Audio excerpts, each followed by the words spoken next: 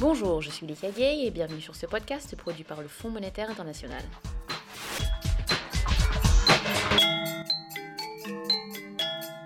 La pratique des envois de fonds, qui consiste à envoyer de l'argent au pays quand on est à l'étranger, joue désormais un rôle important dans l'économie mondiale.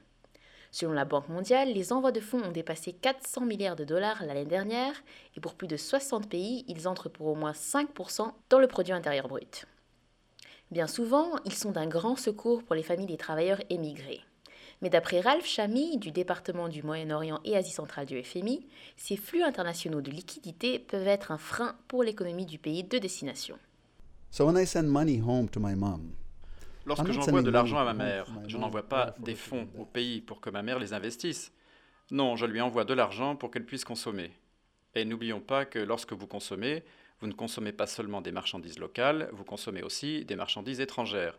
Il y a donc beaucoup de déperditions. Les dollars qui arrivent dans le pays en ressortent, ce qui ne profite pas nécessairement à l'économie locale. Les personnes qui reçoivent ces fonds pourraient les utiliser pour envoyer leurs enfants à l'école et pour certains d'entre eux à l'université, ce qui est une bonne chose. Mais un grand nombre de bénéficiaires de ces fonds les investissent dans leur propre éducation et ils se servent de cette éducation pour quitter leur pays. Tout cela contribue au problème de l'exode des cerveaux, qui est aggravé par les envois de fonds parce que, grâce à eux, vous avez une meilleure éducation, de meilleurs soins de santé, et en général, le membre de la famille qui part à l'étranger est celui qui, aux yeux de ses proches, est le plus capable de survivre dans un autre pays pour pouvoir leur envoyer de l'argent. Mais si les envois de fonds augmentent, les recettes fiscales n'augmentent-elles pas elles aussi ? L'économie du pays doit bien y trouver son compte, non ? Vous avez tout à fait raison et c'est un point très important. Lorsque les fonds arrivent, ils alimentent la consommation, voire l'investissement. La base d'imposition de l'économie s'agrandit et si le gouvernement a mis en place des taxes sur la consommation ou sur le commerce ou les importations, dans un certain sens, les envois de fonds créent un espace budgétaire qui peut lui être utile. La véritable question est la suivante. Que fait le gouvernement ? En effet, selon certains travaux, il semblerait qu'en fait, l'espace budgétaire créé par les envois de fonds accentue la corruption parce que les gouvernements estiment que cet argent qui leur arrive est gratuit. Il y a donc des fonds qui arrivent, ce qui a priori devrait accroître les recettes fiscales, mais vous êtes en train de dire que cela peut aussi alimenter la corruption ? Oui, parce que ce qui se passe, c'est que des recettes fiscales arrivent à l'État. Elles font diminuer le coût de l'action publique et le gouvernement se sent moins obligé d'expliquer ce qu'il fait avec cet argent. Ce n'est pas seulement une aubaine pour les ménages, c'est aussi une aubaine pour le gouvernement. Par conséquent, le gouvernement peut choisir de s'en servir à bon escient, mais il peut aussi choisir de faire tout autre chose avec cet argent. Vous voyez ce que je veux dire ?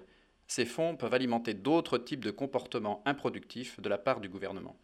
Alors, est-ce que cela crée une dynamique en vertu de laquelle l'argent ne sert guère à améliorer les services sociaux importants et les infrastructures ?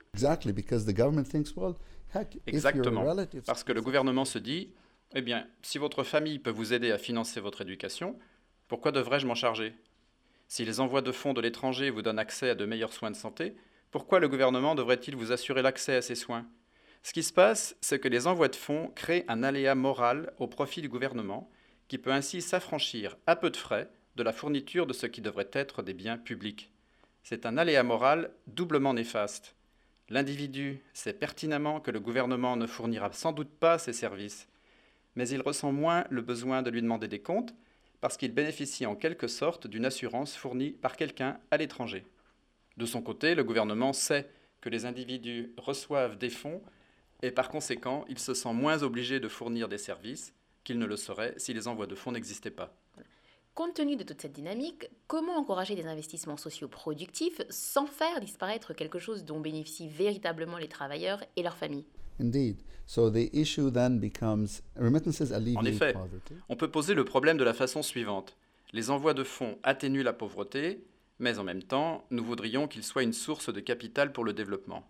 Dans un certain sens, nous essayons de modifier la nature de ces fonds. Alors qu'aujourd'hui, ils atténuent la pauvreté en servant de tampon en cas de choc, nous voudrions en faire une sorte de capital privé. Comment y arriver ? On pourrait trouver un moyen de canaliser les envois de fonds vers l'épargne. Par exemple, dernièrement, les envois de fonds sont effectués par transfert électronique au moyen de téléphones portables parce que le système bancaire ne fonctionne pas très bien. Les gens ont donc un solde quelque part, un solde électronique et ils l'utilisent peu à peu pour acheter des marchandises. Mais cela veut dire qu'il y a toujours un certain montant résiduel. Le résultat est que vous avez instantanément de l'argent en banque. Ainsi, dans un certain sens, une nouvelle culture est en train de se mettre en place, une culture davantage axée sur l'épargne que sur la consommation. Et peut-être que si les gens ont de l'argent en banque plutôt que directement dans leur poche, ils apprendront à en épargner une partie, et cela alimenterait l'investissement.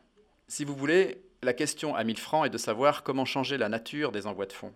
Comment faire pour qu'ils ne soient plus seulement un moyen de venir en aide à ses proches, mais aussi une source de capital pour le développement. Autrement dit, en faire une histoire de croissance plutôt que simplement une histoire de pauvreté. C'était Ralph Chamy du département du Moyen-Orient et Asie centrale du FMI. Si vous voulez en savoir plus sur les effets des envois de fonds, je vous invite à lire le numéro de septembre du magazine Finance et Développement, ce que vous pouvez trouver sur www.imf.org/FANDD. Et pour écouter d'autres podcasts du Fonds monétaire international, connectez-vous sur le www.soundcloud.com/imf-podcast.